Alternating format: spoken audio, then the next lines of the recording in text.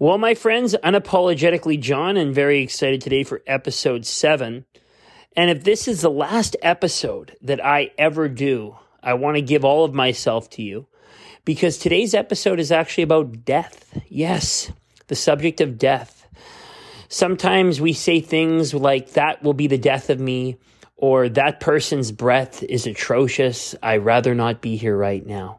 But that, my friends, is not dying. There's just something rotting in that person's mouth, or they didn't floss or brush their teeth.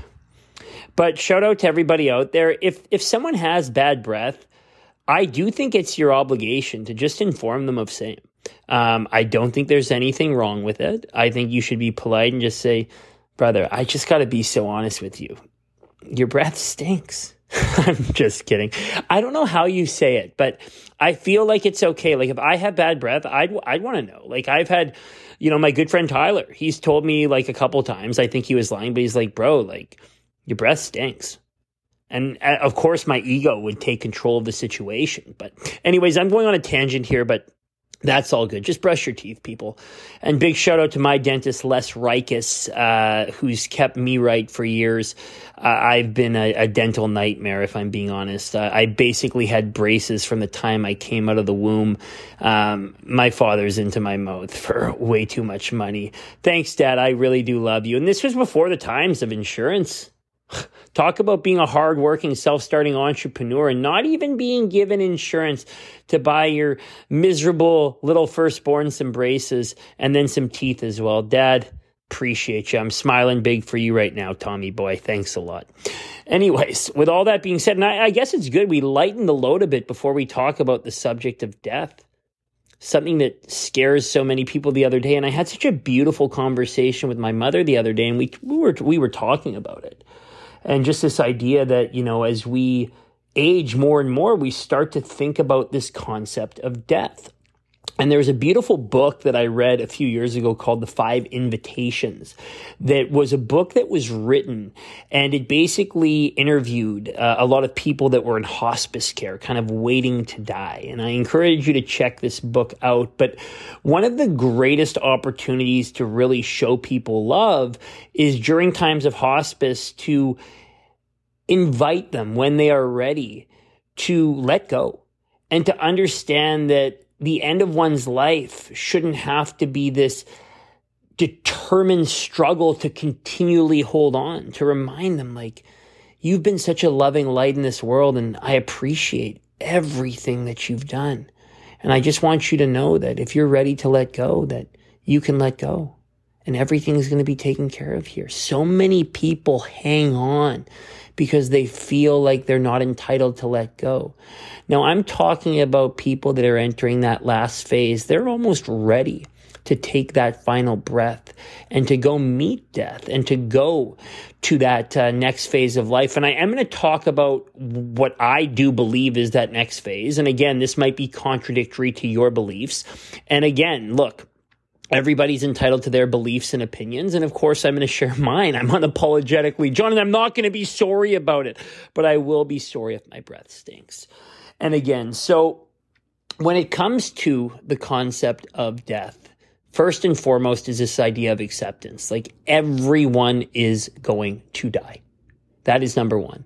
And if you just sit with that and understand that like everyone is going to die, everything is going to fade, everything is going to pass, it should hopefully do two things. One is it should take a little bit of pressure off to this idea of, defying death and avoiding it. Because maybe you're really young right now and you don't think death is coming for you, and that's perfectly fine.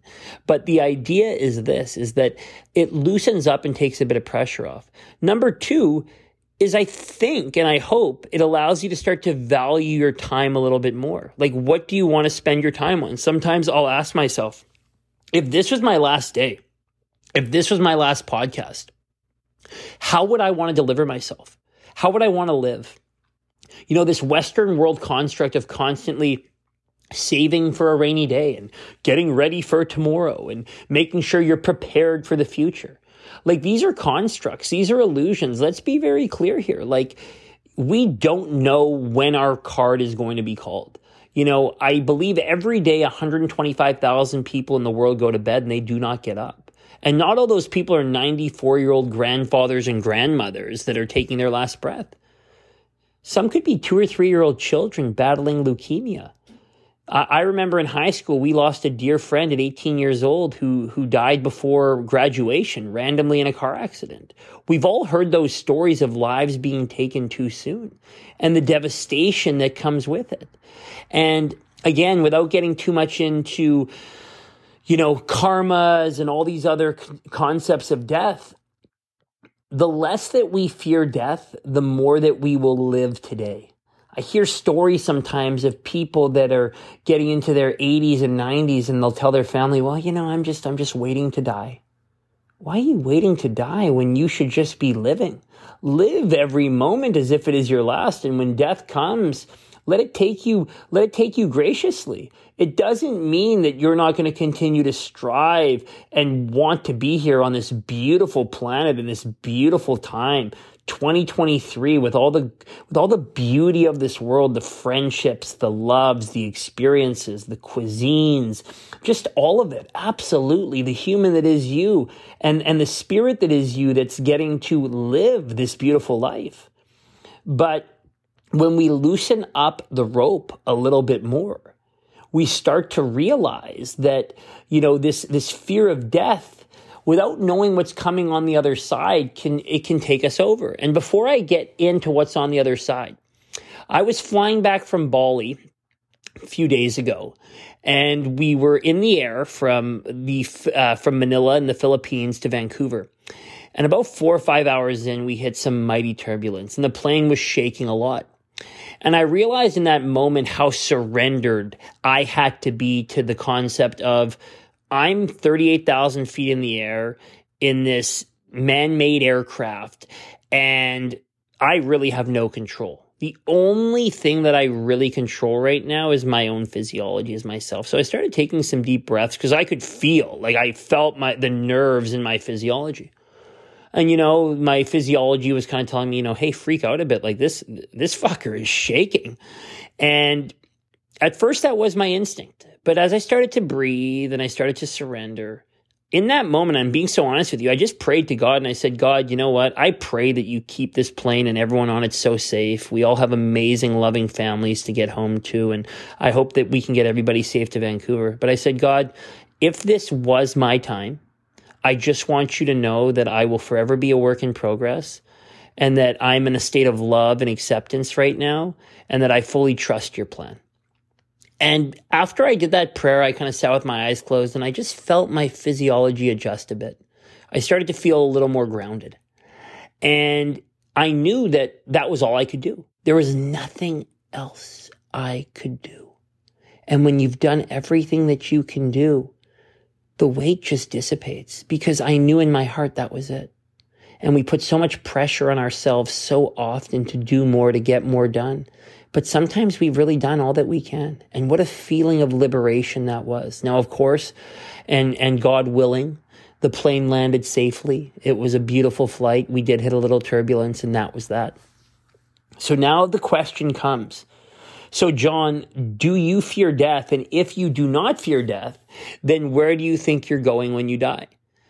So I would still say parts of my ego absolutely still cling to life as it is. And there's still parts of me that fear death. But I would say that fear has dissipated substantially over the last few years as I've been on this journey.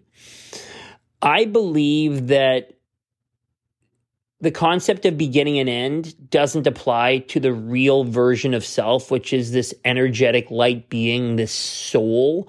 I do believe that John Bloomberg, 35-year-old male in Winnipeg with a social insurance number, is a current iteration of my soul, and it's here to learn lessons and to work on things and to overcome certain karmas that I've come into this world with. So yes, I believe in reincarnation, and yes, I believe the soul is a is a version of God that is infinite. It always has been and always will be.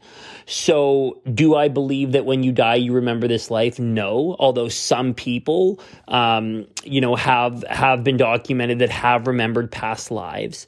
But I believe that what happens is you return to the source from which you came. The source from which you came is the eternal light. You return to a beautiful, an ever-present light, and you remain in that light until such time you're given the opportunity to reincarnate in another form and return either to Earth as a completely different being or to reincarnate as something else.